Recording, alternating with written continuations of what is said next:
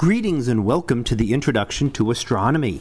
One of the things that I like to do in each of my introductory astronomy classes is to begin the class with the astronomy picture of the day from the NASA website that is apod.nasa.gov/apod.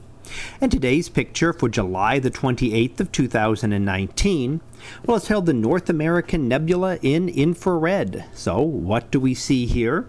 Well, this is actually two images that we're looking at. We can see the North American Nebula, and if the mouse is not over the image on your computer, then you will see it in the infrared. And you may be wondering how that looks possibly like North America, and it really doesn't in the infrared.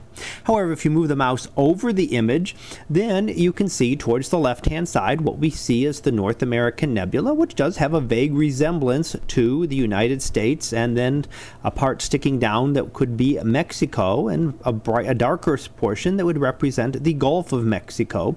So the brighter area does give a vague impression of North America. Now, the reason we see these two differently is that one is in visible light and the other is infrared.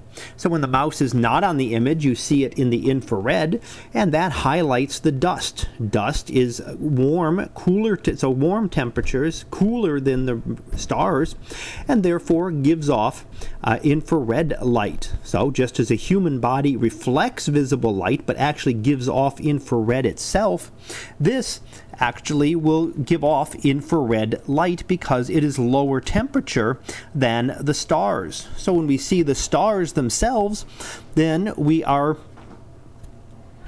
seeing the hotter objects and the gases that have been illuminated by them. So we're seeing different types of objects, and it's one of the reasons that astronomers love to study the objects in the sky across the electromagnetic spectrum.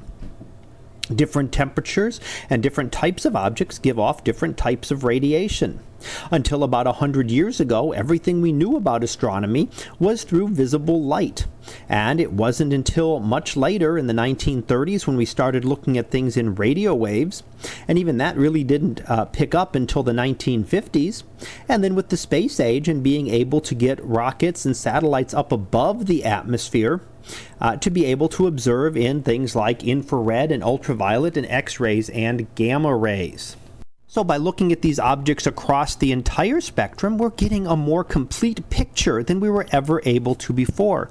And you can see as you go back and forth between these, you can actually see a combination that some things that are very dark in the visible light spectrum are very bright in the infrared, giving off lots of infrared light. And in fact, some of the brightest objects in the infrared don't even show up when you look at it in visible light.